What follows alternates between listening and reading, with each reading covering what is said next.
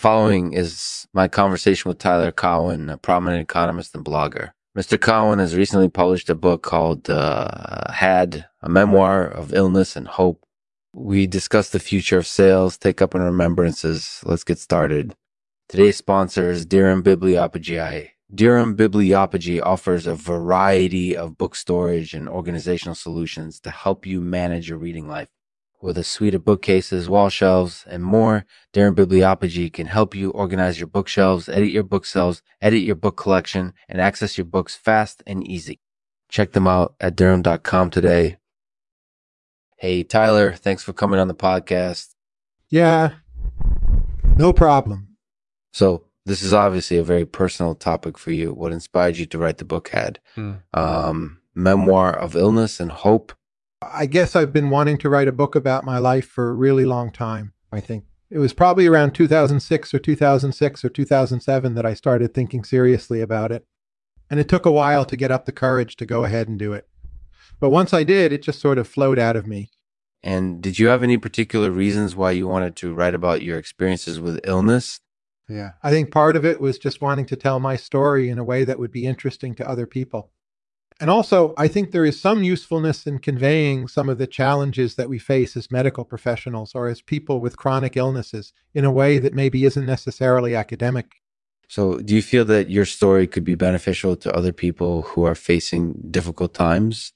Yeah, I think so. I think that it can provide hope for people who are going through tough times and also teach them something about themselves and hopefully make them more compassionate towards others who are going through similar challenges. Do you think that attitudes towards illness have changed over time? For example, are people more fearful or less willing to engage in activities that might be associated with illness? Yeah, I think there is definitely evidence to suggest that attitudes towards illness have changed over time. In particular, I think there has been an incorporated ease and reluctance to hand over money to strangers, or at least an incorporated ease and reluctance among certain segments of the population. So, for example, saleswomen are probably quite sympathetic towards this trend. They see themselves as victims of this trend. They see themselves as people who are incorporated, easily reluctant to give money away to complete strangers. So they're sort of fighting on two fronts. They're fighting against the trend itself, and they're also fighting against the stereotype that salespeople are aggressive and pushy. So do you think that sales will go down as a result of this decline in take-up? Yeah, I don't actually believe that sales will necessarily go down as a result of this decline in take-up.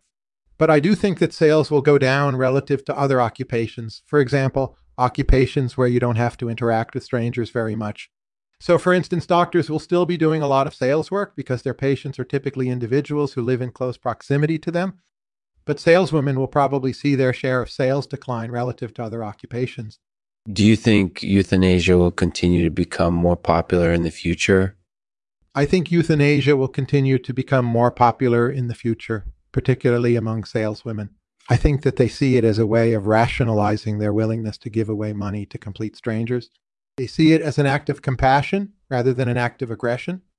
So do you feel that this trend towards euthanasia is something that should be discouraged? I don't really feel that euthanasia should be discouraged. I think that it should be legalized, if for no other reason than to protect the rights of the patients who are choosing to engage in this practice.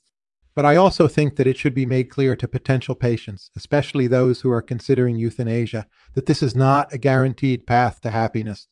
There is a good chance that they will regret their decision later on down the road. Okay, so Tyler, do you have any final thoughts on the future of sales, take-up and remembrances? Yes, I do. I think that sales will go down as people are incorporated, easily reluctant to hand over their money to strangers.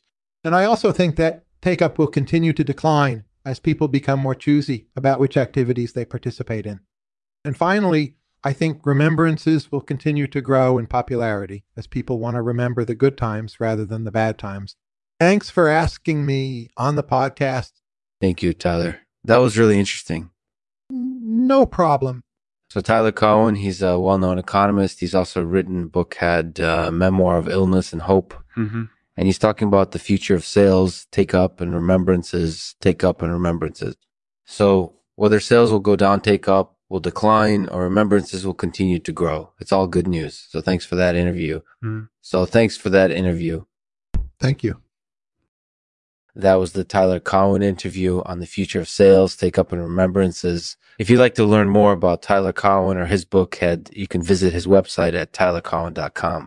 And if you have a question for the next Lexman Artificial podcast, please feel free to send it in via email or on Twitter.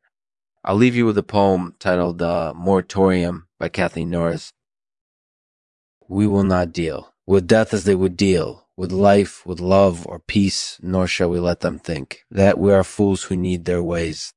We will not let them force on us their yearly sense of pine and cedar smoke, their disinfectant smell, nor their indignity, nor their unending talk. No, let us go about our own affairs, in peace and freedom's name, nor spend our time in camps, disputed shadows of a past that never was,